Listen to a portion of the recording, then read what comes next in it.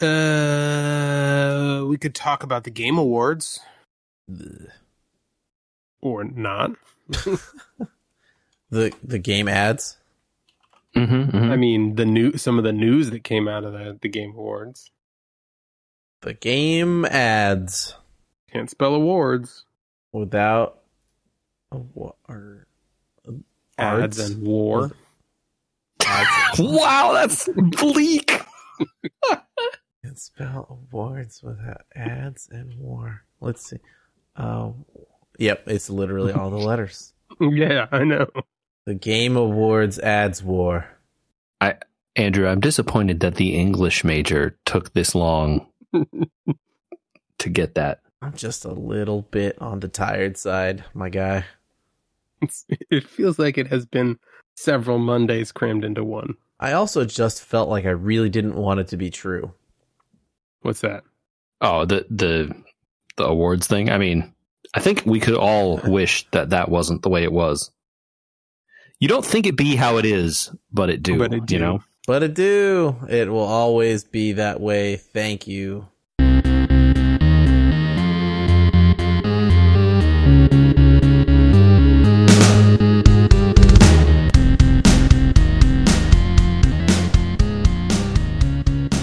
Reminding us, JJ. Hello and welcome to We Were Gamers, the podcast. Not about the Game Awards, unlike every other gaming podcast. What do we have to say about it? Well, all the media that covered it said it sucked.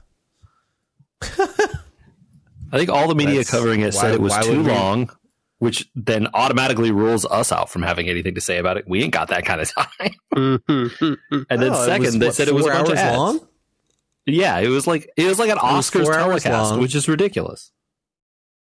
Yeah, and it had 30 minutes to 40 minutes, depending on who you asked, of actual award and awarding time. And the worst and I think most damning thing that I saw as a review of it was that about half the awards were given away in what they called the speed run round, where they just gave away 16 awards in under 4 minutes. Yeah, that definitely. Why bother? More of the 3 hours.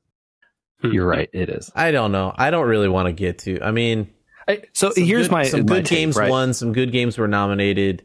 There was definitely a hullabaloo over what constitutes an indie game these days, which I think was kind of interesting discussion in a very light kind of way. Like, is Annapurna an independent developer? Well, they weren't the developer of the game they sponsored, but the game developer that made the game was. So who can say?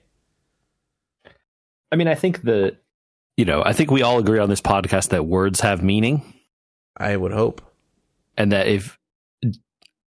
I assume the independent game argument comes down to what does independent mean? Yeah, well, the Game Awards took the tack of it costs a certain amount of money or looked a certain way, right? Versus this was made in someone's basement by 3 people without digital funding. I think the other thing is that the company that made the one that stirred all the controversy is a company owned by Nexon, who are a massive conglomerate that own, millions and millions of dollars worth of game studios. I want to turn up Michael's reaction to that one just so the internet can hear it louder. Which then makes you say, independent? ? I get that this game didn't cost a lot of money, but it's like, you work for what, yeah, exactly. You work for a huge publisher. Who are you independent from? So I understand that argument, and I'm here to listen because I don't understand the ins and outs of the gaming industry, and I don't want to be, telling people they can't give this award to those people. Yeah. But yeah, man. That's probably it on the Game Awards. We should do some housekeeping up front. I think this is our last episode for the year with JJ and a full complement on the podcast, but it won't be our last podcast of the year. Michael and I will be here, and then we did a little teaser for you guys. There's maybe a Star Trek episode coming out to fill one of the voids. Hell yeah. Yeah. Michael, are you guys caught up on Lower Decks? We haven't started.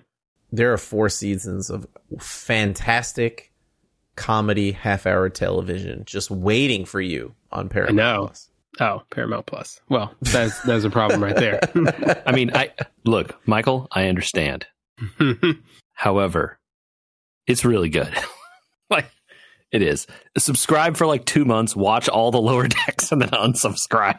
Send a message. They even have a deal right now. They have a Black Friday deal you could get in on. I think it's just the end of the year until next year until they sell enough of them deal. Right? Yeah. Okay. There's also maybe JJ a Diablo one in there. We managed to somehow squeeze in. Hell yeah, again. Hell yeah, 2. Hell yeah, 4. The rehelling. Yeah. Yeah, exactly.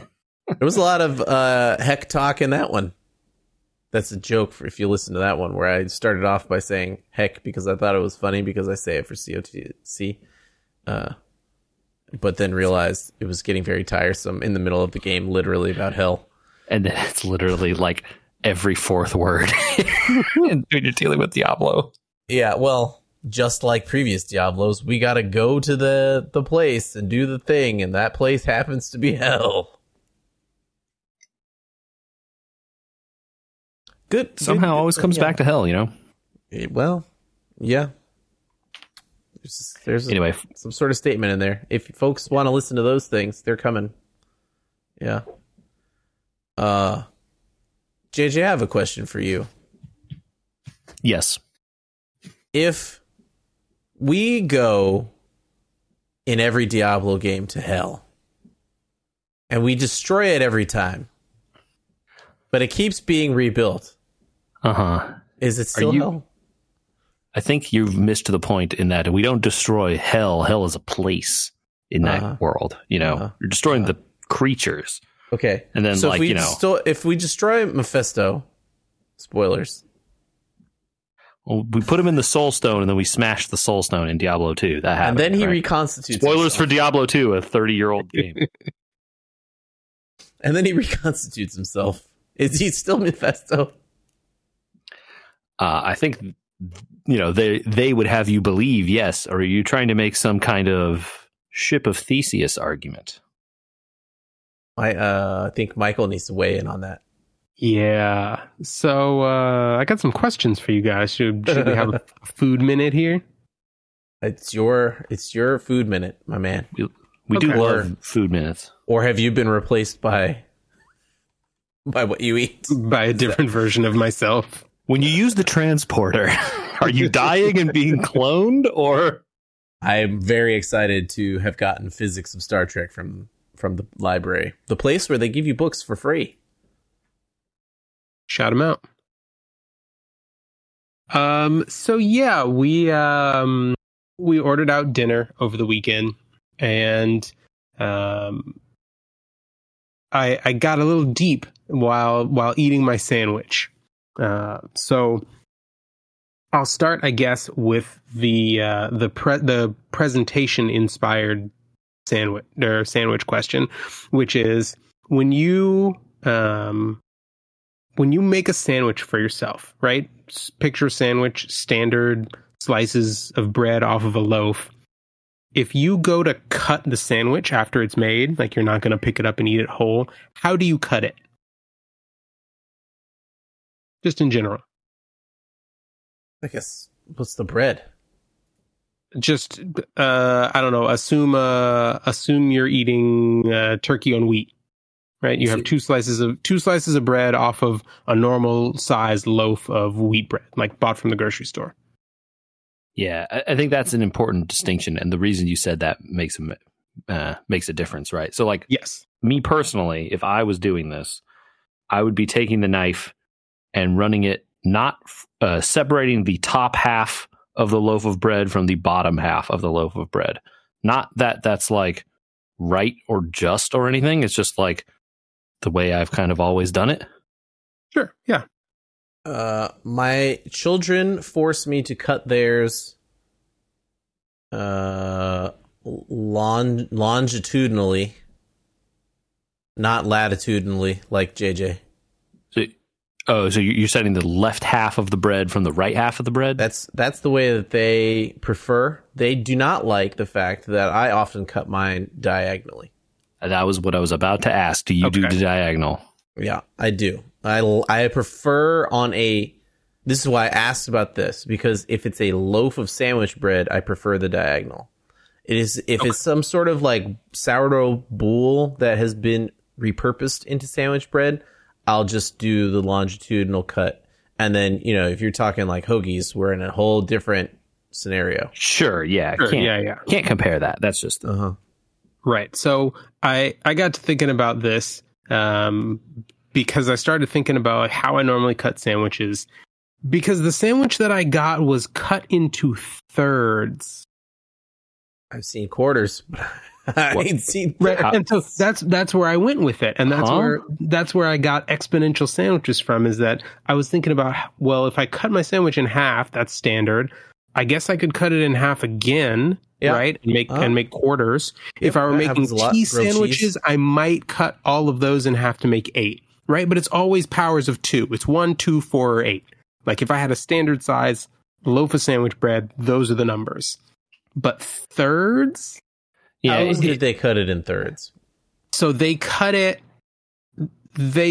cut it longitudinal, left to right in thirds. So you had the left side, you had a middle section, and you had the right side. That's wrong. Wait, whoa, they used the knife twice and made like a left side, right side, and then they striped your sandwich. Yeah, they striped it in the middle, right?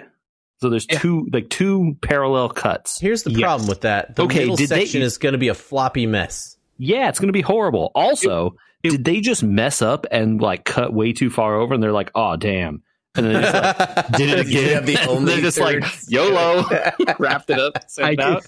I could see if I could find a picture of anyone else posting the sandwich and tell you for sure, but there's no way to know. That might have been the case. But no, it wasn't. So the bread was toasted enough that it wasn't a mess. That middle stripe had enough structural integrity to keep everything together. Okay.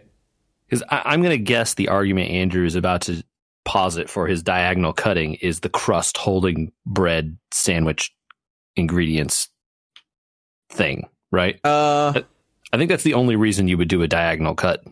Other than, I guess, the aesthetics. Find that when I make a home sandwich, not everything is like perfectly sized for making a non-mounded in the middle situation, right? Like it's hard to get everything spread out correctly. And it's much easier for me to create a sandwich that is less mounded and has a big bulge in the middle if it's going to be cut diagonally. I gotcha. Okay. I mean, that makes sense. Sure. If you're using like leftover turkey or whatever, it's you're just going to end up with a pile because that's what happens. I also am a weird person that tends to enjoy on the diagonal when you have those kind of like thin corners on the sides. I think that's just kind of fun. Yeah, like I said, the aesthetics are totally allowed, right? You can just have it if you think the triangles are cool. Like, heck yeah, man. You don't have triangles. These huge corners of empty bread. I like bread. Well, it's good. Man. It's good that you say that, JJ. Oh no, go ahead, Andy. Oh, I was gonna say. So I've made this triple cut before. When preparing a grilled cheese to have 6 segments, right? Like 1, 2, 3, and then slice latitudinally to make 6. Okay. But that's a grilled cheese on like sourdough, like a big piece of sourdough. Yeah, I was going to say I could believe it if the piece is like a sourdough. I don't know what are they like a boule. A boule. Yeah, thank you.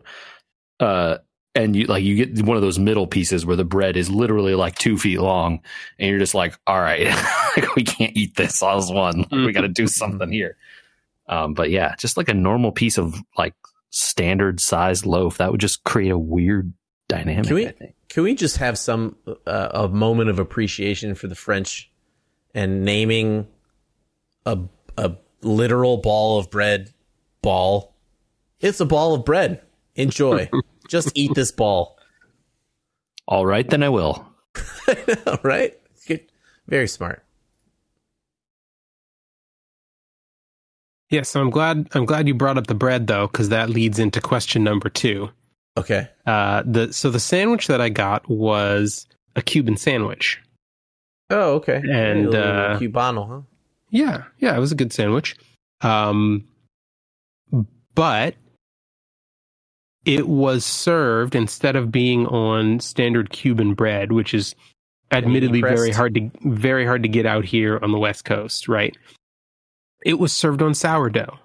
Oh, right. It was still a good sandwich. Like the pork was well cooked. It wasn't dry. The pickles were good. The mustard was good. Like all the filling was good. It was just served on sourdough instead of on Cuban bread, which got me to thinking. Was it pressed still? No, it had just been. I don't think it had been pressed. I think it had just been toasted or grilled. Huh. Could have been grilled. Like some other kind of thing, man. Yeah. Well, and so that's the question, right? Is if in my head the bread that it's on is inherent to a Cuban sandwich, did what I have still meet the definitions of a Cuban sandwich? If all of everything on the sandwich was what you would find on a Cuban sandwich, but the bread was different. Is it still a Cuban sandwich? And I could come up with examples. I could come up with examples either way. So the problem with this is you could say something like, does it change the sandwich if it's one ingredient changed, right? And then you go through the sandwich and you're like, okay, if I take off the pickles, is it still a Cuban sandwich? If I take out the cheese, like if you from the main sandwich, not from the one that you were eating, right? But like each change you make, this is one of those like trying to reason from first principles what a sandwich is, and you end up with like hot dogs are sandwiches, right? Versus, like the strict definition of every single piece shall be exactly the right thing, and then you have the thing. Or the problem is you're trying to see how much you can replace before it's no longer a Cubano-esque sandwich. Right. Like, oh, I don't like mustard, so there's no mustard. It's like, well, that's pretty integral to the flavor profile. Right. Or take off the pickles. Well, what are we doing here even? Yeah. That's a tough one. I feel that the lack of the panini press is upsetting me in this instance. That's part of my problem. Because I'm sure they toasted both sides of the bread, right? It's not like it was only toasted on one side. Yeah, and it might have been pressed, right? They might have put it into. It didn't have the lines from like a griddle press, but it might have just been in a flat press. Here's the problem, though: is there's a lot of places that specialize in a bread, and specifically, I'm going to say the bread, because the other parts of it I think are easier to judge. If you take the ham out, it's not a Cubano, right? If it's not ham or roasted pork or some kind of like that type of thing. You can make a Cubano style sandwich with chicken, but it's not a Cubano. Like if you use beef barbacoa instead, it's the new sandwich. New sandwich. Yeah. Sure. If you took the pickles out, it's probably not a Cubano. If you took the Swiss cheese out, it's probably not a Cubano. But the problem I'm having is specifically the bread, and it's because a lot of restaurants probably rightfully focus on one or two types of bread, or they should maybe, and so bread ends up a more replaceable thing, and you'll have a restaurant themed at making panini style sandwiches that doesn't have Cuban bread or for every single thing, or they'll use one type of bread with different themes underneath to throw in the panini press. So that's a tough one. I think bread is somewhat replaceable. Although sourdough specifically taking over for very light. I feel like there's a better option than sourdough to replace Cuban bread. Right, like, white French bread? Even, like, maybe? why not French just use bread? French bread? Yeah. Or like focaccia? Maybe? Pretty crusty difference in focaccia, I think. But, yeah. Yeah. Certainly, the issue I have with sourdough here is that sourdough has such a flavor, that other breads don't have. That putting into that, which I guess maybe would go with the pickles or something, is the thinking there. The pickles and the mustard, right? Each have their own strong flavor that hold up against the sourdough, right? They don't fight it. Yeah. I would have preferred they try to replace it with a bread in style. Right? Mm-hmm. Something more French bready. That's my opinion. There you go. So, no. Not with sourdough. It's not a coupon. Here we go. Not a crime, to be clear. No, none of it was a crime. We're not arguing crime here. Would sandwich questions. Would still eat. I would order it again. The answer is apparently not the bread. Well, but I think that in this case, I think it's one of those like arguments where you can't apply that universally, because I bet there are some sandwiches you could change the wheat bread for, rye or something and be like, yeah, okay. Sure. And I think it's one of those things where it depends on whether or not the type of bread is inherent in the definition of the sandwich, right? Yeah. The style, that's the thing though, right? Like the style of the bread is inherent to the sandwich, and they changed the style of the bread. Right. I think is when you really nail down what's wrong with the visceral reaction of like, I don't feel like it's a coupon, is because sourdough in general is not inherent to a lot of those types of sandwiches. What's that one? Like, French? Well, it's like if I were gonna serve you a BLT on rye, as opposed to telling you I'm gonna serve you a torta on rye. One of those sounds wrong to you. Yeah, I'd be like, I like tortas, but this isn't a torta because there's no torta here, right? Well, so like one of my go-to, it's a very simple sandwich and you can't change it too much type of sandwiches, is a jambon beurre, which is a French bread, a baguette. Loving the French today, just like throw it all in. This is why it's a baguette with French ham and cultured butter. Those are the three things on it. And if there's nowhere to go with that. There's no right, and so it's like if you put sourdough on that, it's like, well, that's not the idea. Is to make this tiny little thing that you hold in your hand that comes on a baguette you get from the like there's for some types of food and sandwiches, I guess, seem to be a touch point for it. There's a functional need for the type of bread or the simplicity or whatever it defines the sandwich. The sourdough doesn't fill that role, but I think it's fair. Will Shohei Ohtani define the Dodgers? Are they changing out their? They've started making trades. Have they changed their bread? Does everyone not think that it's BS that he just gets to ignore so much of his contract in the like balance calculations? We're all cool with that. This is something I had hoped for us to talk about when the news came out today. Mm-hmm. The first news was, oh my God, they signed him for $700 million. And then the contract details leaked about 4 hours before this podcast. And I have to wonder how the heck Major League Baseball is okay with it. I would be spitting on the floor mad if I were one of the other World Series contenders out there. So this is very Padres specific, but there was news that leaked today saying that in the past, when the Padres attempted to make offers to Aaron Judge, was it last year that he signed that big contract? I think it was. Yes, I think so. That sounds right. Sounds right. Apparently, the Padres had attempted to offer him $400 million over like 14 years or something, essentially like really padding out the length of the contract. but still giving him more money overall, to the point where like Major League Baseball apparently didn't actually do it, but said that, you know, like it came to light that if he had accepted that deal, which again he didn't do and didn't really have any intention of doing. No, if he had up the money he got from the Yankees, right? Probably. But if he had accepted the deal, that MLB would have stepped in and said, no, the Padres are trying to subvert the luxury tax here. This isn't allowed.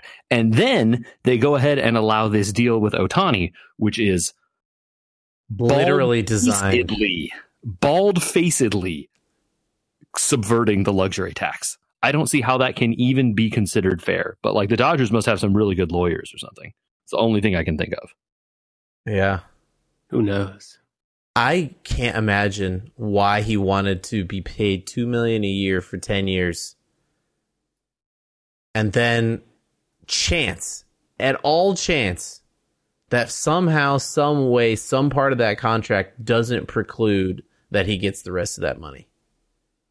If he gets injured or doesn't make it to the end of the 10 years, or I mean, I believe it says that the money is all guaranteed, Andrew. He gets the money. I know, but it feels like one of those things where like something could happen. You know what I mean? I understand there's someone smarter than me that designed this contract. Yeah.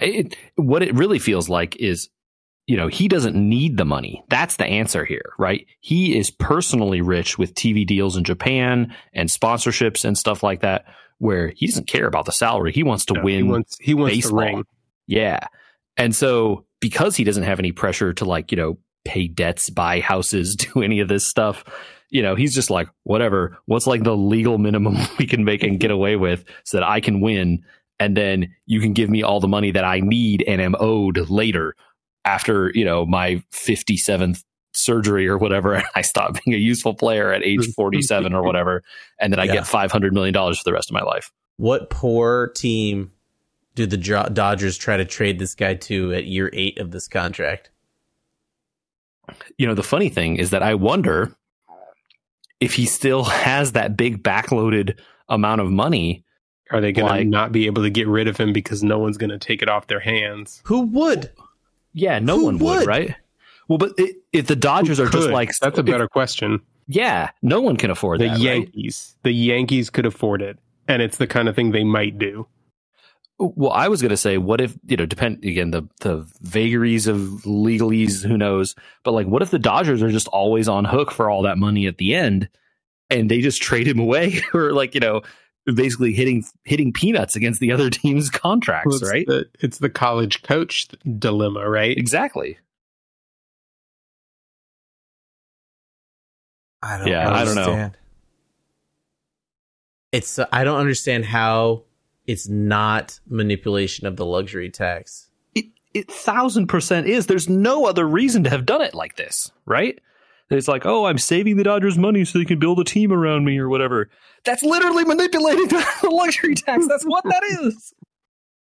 I mean, I hope the Dodgers win in 8 straight titles. And I say this as an Angels unfortunate loyalist. I mean, I'm just... We don't have fans anymore until Art Moreno leaves. We have people who are tortured. Hostages is the word. Yeah, there you go. Yeah, well, there's a political environment where maybe I don't want to really compare myself to a hostage currently in the world. I mean, my hope is that, you know, as a person who has to be in the same division as this guy, I hope that he, you know, rehabs, gets better, and then just every time he shows up in our park gets homered on constantly. Well, he can't even pitch till 2025. I have to assume the National League and probably the Dodgers pushed for the DH for this purpose. They've wanted him since he was a high school player. And they promised him when he was a high school player that they were going to get the DH for the National League. And he still wouldn't play for them until it happened. So they better win 8 straight, and then they're going to lose for the next 20 years after that. So this is the thing, Andrew. The 20 years after that don't count against the cap. I understand. That's the BS part. Like, yeah, like I hope they lose for 20 years after they win 8 straight or whatever. But like, you know, the other thing I saw was like, this would be the greatest way to spend so much money to lose in the first round of the playoffs every year. Yeah. Which the Dodgers have been known to do. Oh boy. Yeah. I don't know. We're all a bunch of salty fans here. I understand getting I knew and I have known for a long time my team was losing him. He didn't do anything that wasn't amazing on the Angels. He did everything perfect, right? And they still couldn't win. So, young man, go somewhere else where they can use you properly. Yeah, get yours. Don't stay here, even as a fan of the team. No one is blaming him, right? Like the player, I assume no one can blame him in this.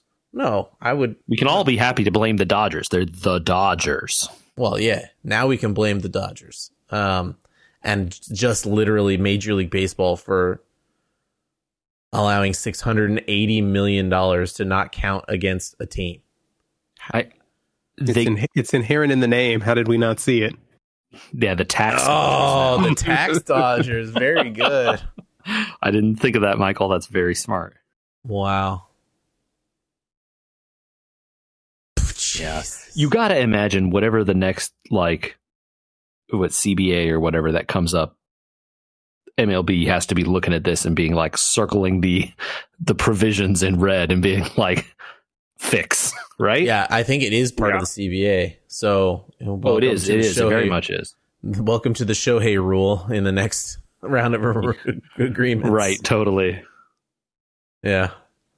I think one of the better comments I saw on Reddit before flipping to the COTC recap, in which everyone literally just complained, what a community.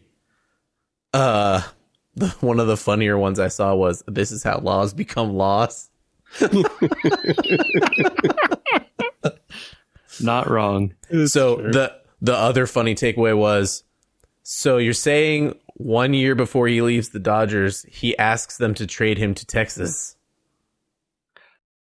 Oh yeah, I was saying someone income tax. Someone was or Florida, right? Who also has no income. Washington or Oregon? Which one of? I can never remember which is which. I think it's Oregon. I think it's Oregon because Seattle. They don't have a baseball team, so he's got to go to Texas or Florida. Yeah. Or he could go to the A's by the time he moves off the Dodgers, because he could go to Vegas. They don't have income tax there either. Yeah. I saw someone saying like he better hope he doesn't want to move back to Japan because the income tax rate is like 45% for the top earners there. So he's never going home. No, not until he retires. That contract is going well past his retirement, so he can't go home even then. Oh boy. I don't know if Lyra Balakwa will ever go home again. Small update on his Dark Materials. Spoilers if you haven't read a 25-year-old book series. Is it only 25? It's got to be older than that, right? No, it's older than that. I thought it just hit its 30. Okay, well, if that's an off the top of my head guess, and I said 25 and it's 30? Yeah, you're in the ballpark though. Published 1995. Okay. Close. The first book. I finished the second book, was the update to this. Boy, they go real quick into like explaining all the things. And yeah. So this is the part that we couldn't talk about without spoiling it, is Will and Lyra when Will first meets his own demon. Well, and that's in the third book, I guess, because he has not met a demon yet. But his dad is Stanislaus Grumman, aka John Perry, who does have a demon. So I assume there's a way for people from other Earths to get a demon. Is what's going on there, right? Because he has the Osprey, but he's from our Earth. Right. Mm-hmm. We did say spoilers before this, right? Yeah. I still, though, after finishing the second book and restarting watching the show, because now I can kind of watch it without too many spoilers, starting the third book and all, still think that my theory about the opening is correct. And that if you're going to make a show, especially one where the movie failed so spectacularly trying to wash out the controversial, right? Make the show and just assume the people watching it are smart enough to figure out that demons are souls and that this show is going to be about multiple worlds. Like, I don't think that text at the beginning was still a good idea. You know what I mean? You're talking about the of the show, right? The text at the beginning telling him like, "Hey, multiverse, blah blah blah, whatever." This is a multiverse, and people's demons are their souls. And I'm going to explain all the background of everything without explaining the background. I'm cool, especially now that I'm like in the second book and kind of understanding how much there is to do, like which was your point of like rearranging and starting to explain things a lot faster, like. We're not going to leave the your dad is this person and your mom is this person until much later. And we're going to. Right. Because you don't get that reveal until, what is it, the very end of the first book? First book. Yeah. It's like a big turning point, right? Right. And so you're like, they just explained that at the jump, right? Oh, yeah. Like immediately. That's cool. Making it more clear what the role of the church and all that stuff is also cool. All the changes so far in the show, I feel like are really cool. Like, make a lot of sense. But, like, it really still feels like that just putting, like, a bumper at the front explaining the meta story underneath the story that was in the books and just, like, taking it out at that case, right? It just felt cheap still. So, that's an update from book 2. Book 3, I'll do the next update. I think the only comment I have on that is that they maybe rightly were worried about animal cruelty because there is a fair bit of that. And well, it's not animals they're torturing now, it's souls. And so it's a little different when you think about it that way. That's a really deeper thought than I had ingested. So I don't have a lot else to say about that. And you're watching the show, you'll see it. I think, overall, like, Michael, you saw all of it, right? Did you see the last season? We haven't watched any of it, but I've read the books multiple times, but I won't have a feel for how they've moved things around. Yeah. So Andy, I think, you've seen however much of the first season you've seen. And I think I agree with you generally that like, I like the changes that they have made in that show. Yeah. So I'll be curious to hear you guys' takes when you eventually watch it. It's kind of fascinating to see how they're like immediately jumping through stuff and how they added in the storyline of Grumman much earlier in terms of just like in the books, it's like this is a dead guy, and then later on in the first book, it's like maybe he's not dead, but in the show from the very beginning, it's like I need to find this guy, he's alive somewhere. So, kind of cool. I wonder how much of those changes were driven by like we cast James McAvoy, we got to get him something to do. Yeah, he still doesn't have that much to do. He does. I'm in episode 4 and I have barely seen him. Right, he did something at the beginning, so I'm sure that changes. Speaking of third books, Baldur's Gate 3 Act 3. Yeah, does the game work? Yeah, it's fine. Oh. That's good news, because for the longest time, it did not apparently work in Act 3. Many things apparently broke. I think that probably many things still can break, but it hasn't happened to me. Did you see Larian's recent release of information? One of the best uses of that EULA that nobody reads where they can monitor your game and computer and save file and all sorts of stuff for information. Well, they gathered a bunch of information about how people are playing the game. And they put these out periodically. Yeah, people have spent more time in the character creator than the entirety of human history. shared hours. That sounds about right. Yeah. Oh man. Pretty good. Really, the game is really just humming along on all cylinders. Where I have am. You finished There's it? so much cool stuff. No. Oh, okay. I have two major plot threads that I haven't resolved. Maybe three, depending on how you want to like define what counts. But yeah, there's major stuff I haven't resolved yet. But I resolved a major thing recently, and it was extremely cool. Are you kind of happy with where your party's at? Like, are you kind of done with most of the stuff other than the main story? Like, you've developed your relationships as far as you want to go, or are you going to have to spend 50 hours on that too? No. The relationship stuff, interestingly, kind of develops as you go. So at least for me, so I didn't have to worry too much about that. I still have some individual quests of party members that have not resolved yet because I just haven't gotten around to doing them yet. Like I said, there's at least a couple major things that I haven't done yet, as well as the like final main plot stuff, which I'm not clear how I want to tackle yet. Because one of the things that's cool about this is there's like multiple ways to do everything. And I have at least two different ways to resolve some of the ending things that I see open, right? So because of ways you've played the game or built your character, those kind of things? Yes and no. I can't, it's hard to say the answer to that because I don't, I did what I did and I can't tell if that stuff would be available to other people. I don't know.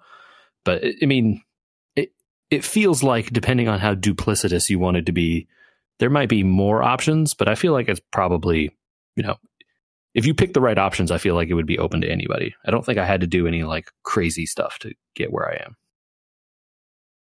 Cool. Nice. I think you might be the only one of us, unfortunately, that has tried a new game in the last week. I know I've been trying to get to the new Warzone. I know you guys are clamoring to know whether or not it's very good. But other than thank you for recognizing that about us. Yeah, Andy. Yeah, I know. I just want to apologize to you both because I know you've just been waiting all week to hear me talk about it and how much it's changed since Warzone 1 and 2 and 3 all being on the same exact engine. But I apologize. I promise to get to it. It's a dark moment for me, but maybe you can save us, JJ, with a new game.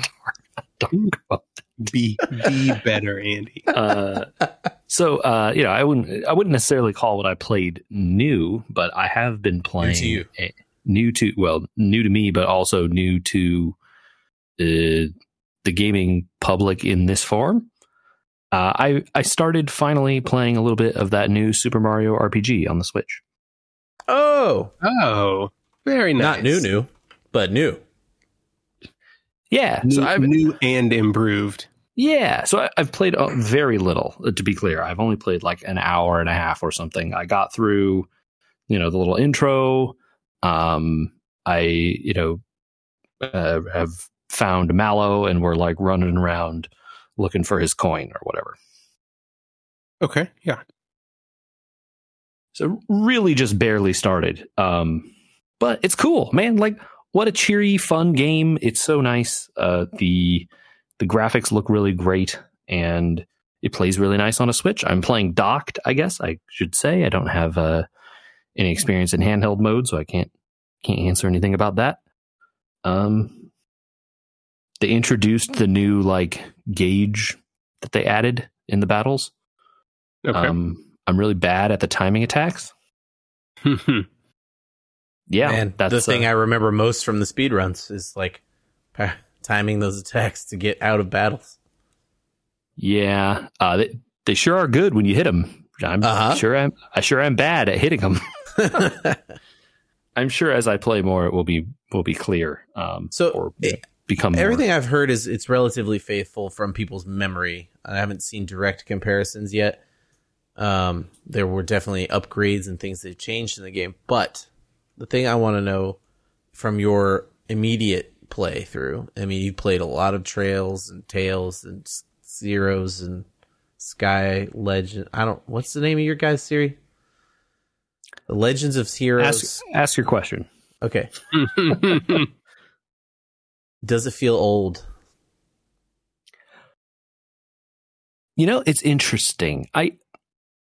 Yes, in some respects, right? The fact that you are moving between screens feels very old. You know, even the Trails games don't do that too much anymore. The fact that you have, like a stat screen, a very old school menu options. When you attack, you hit for like 5. Right. I think it is worth pointing out that number inflation in RPGs has gone kind of out of control in recent years. Oh, like dude, tell me about the it. basic attack at level 1 still deals like 700 damage, and in this game it's like you hit a guy and you hit him for 2. It definitely has a very much like baby's first RPG vibes in some of those respects. But in terms of the the feeling of moving around, playing the RPG part of the RPG, it still feels good. And the story is just like silly Mario stuff, which every Mario game ever is. So, right. So that feels kind of timeless. Right. And that part of it feels very much just like, hey, I'm doing a silly Mario thing. There's a sword in the castle for some reason, and Bowser, God knows what happened to him. And, we're going to this guy's crying and then makes it rain. All right. You can cast lightning. Cool. I like the idea of new games that feel old but aren't grindy in the old way, right? Yeah, to be clear, this really appeals to my I wonder how much they changed it to remove some of the things that we wouldn't do anymore. But at the same time, moving between screens sounds really fun. Yeah, the amount of enemies or anything on screen at once is pretty small. You're just walking. You walk through a little area. It's couple little turns in the path. You turn left or you turn right. You go down a ways. There's a treasure chest. You come back. You go the other way. It's the next screen. Maybe there were 2 monsters in there that you hit and had battles. It has the foresight to not do random battles. I think, at least as far as I can tell, it's if you walk into the monster on the map, you have a battle. If you don't, you don't. Yeah, that's how that game is. Which I feel like all games that do that automatically have feel a lot less old than the games that don't do that. Wow. Yeah, that's true. Well, I mean, we had Sea of Stars just win at the Game War ads. And they do that, right? Did they win? They won for Best Indie. Oh, cool. Yeah. Still gotta play that game. Yeah, it's next up on my list behind all the others. Add it to the list, my friends. I will get to slow down on, just like we've been talking about COTC slowdown, which I don't know. Is there 5 minutes worth of tavern talk to do? We kind of talked through it in our chat earlier today. They're adding some characters. Yeah, it was a light one. Little light thing towards the end of the year here. Light, but not bad, Yeah, I think that they're going to do kind of what they did last year, which is they teased us with the next 2 weeks. There are 2 weeks in there that they were conspicuously quiet about. And so I think there's going to be something that comes out that people have been waiting for in the end of the year here.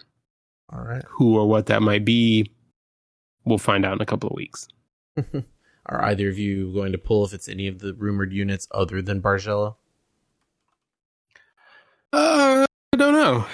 I'm on the fence about Leon, just because that merchant is a class where I could use some help. Sure. Knocking out the tower.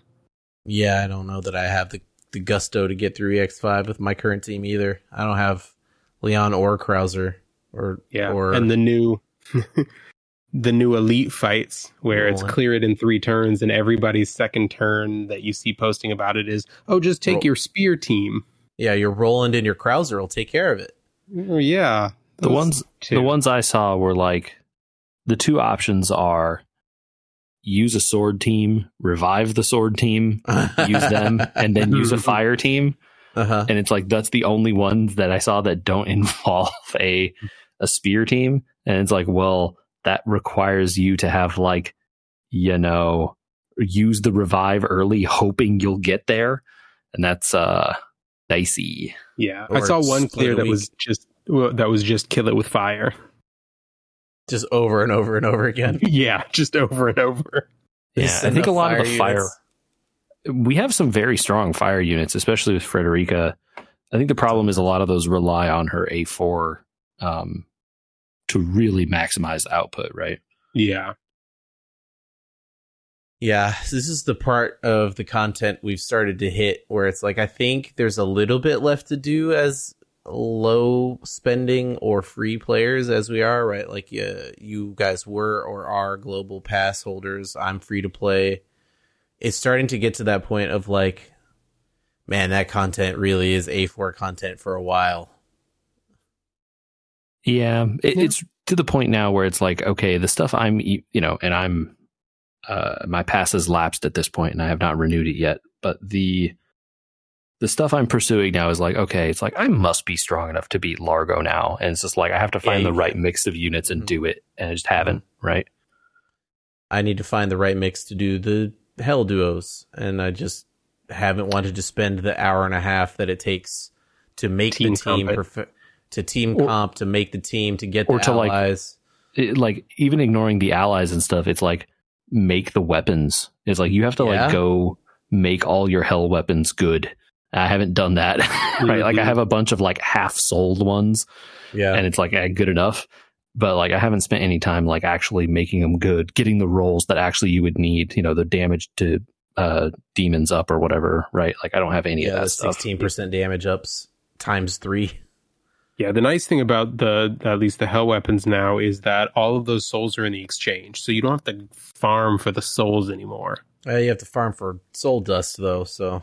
Well, sure, but like there are limited sources of that. You can only do so much. Your soul dust is coming real good off those tower exchanges now that I don't need to buy the 5,000 point accessory anymore, right? It's just I got all these extra ones. What do I want? Tickets? No, soul coins, Mm-hmm. Well, you're going to want tickets, I think, because at some point we get an upgrade to spending tickets, which is you can use 100 at a time. Yeah, I mean, I have 500, 600 something tickets, but yeah, if you're using 100 at a time, those will evaporate quickly. I've got like 900 banked because I hate doing the boards. But yeah. I won't be pulling unless it's Barcello, and I'm already worried that it's going to be, and I won't have enough. So we'll see. I don't know. There's no reason to not be positive and assume it's going to be another unit people want that's not one that I need. I feel like they'd be really rough to run 2 Traveler of Memories right back to back like that. Yeah. Yeah, that would be a lot. I feel like the Sacred Blaze feels more likely. Cool. It's official.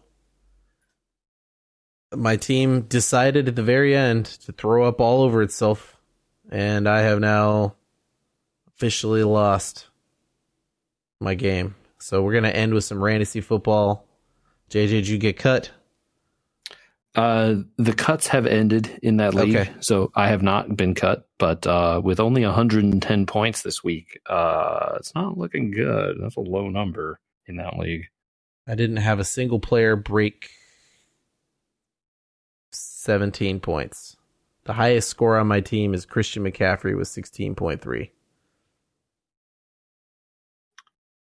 That's a rough one. My highest scoring player was my defense. Oof. It's one of those weeks. It's Minnesota, so, 3-0 win. That shutout. That's some points. They got 20 points, but they had some sacks. They had a bunch of sacks, fumble recovery, interceptions, but Green Bay let the Giants beat them. Bad.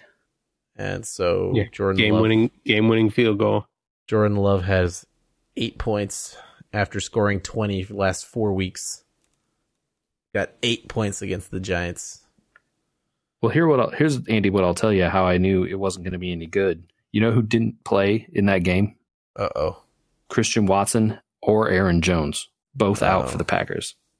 That was a sign. Wish I had known. Though I didn't find out about Aaron Jones until like 3 p.m. today. So, well, I had Matthew Stafford as an option, but they were playing Baltimore, which I thought was going to be a low-scoring game. Reasonable thinking, but yet. It's overtime, 37-31. Wow. I thought playing matchups mattered, but I guess not. Not anymore. Yeah. Well, I'm in the playoff, but it looks like I'm going to have to play against a team that hasn't lost in 10 weeks. Just like me, who hasn't won in 10 weeks. Oh, Is that boy. true? It might be true.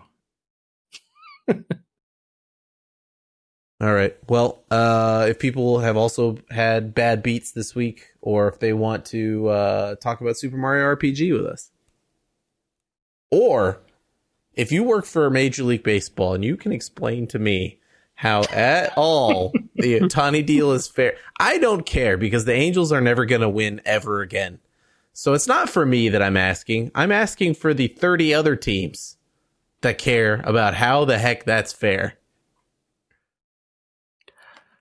Folks can send those questions to Rob Manfred at MLB.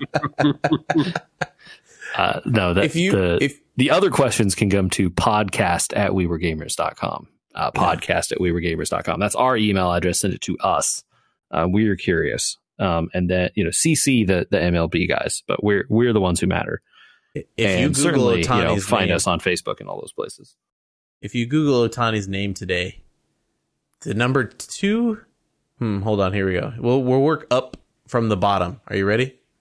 From the bottom, Ohtani contract details, and we're working our way up. Ohtani net worth, Ohtani news, Ohtani age, Ohtani jersey, Ohtani Dodgers jersey, number 1 hit, Ohtani contract legal.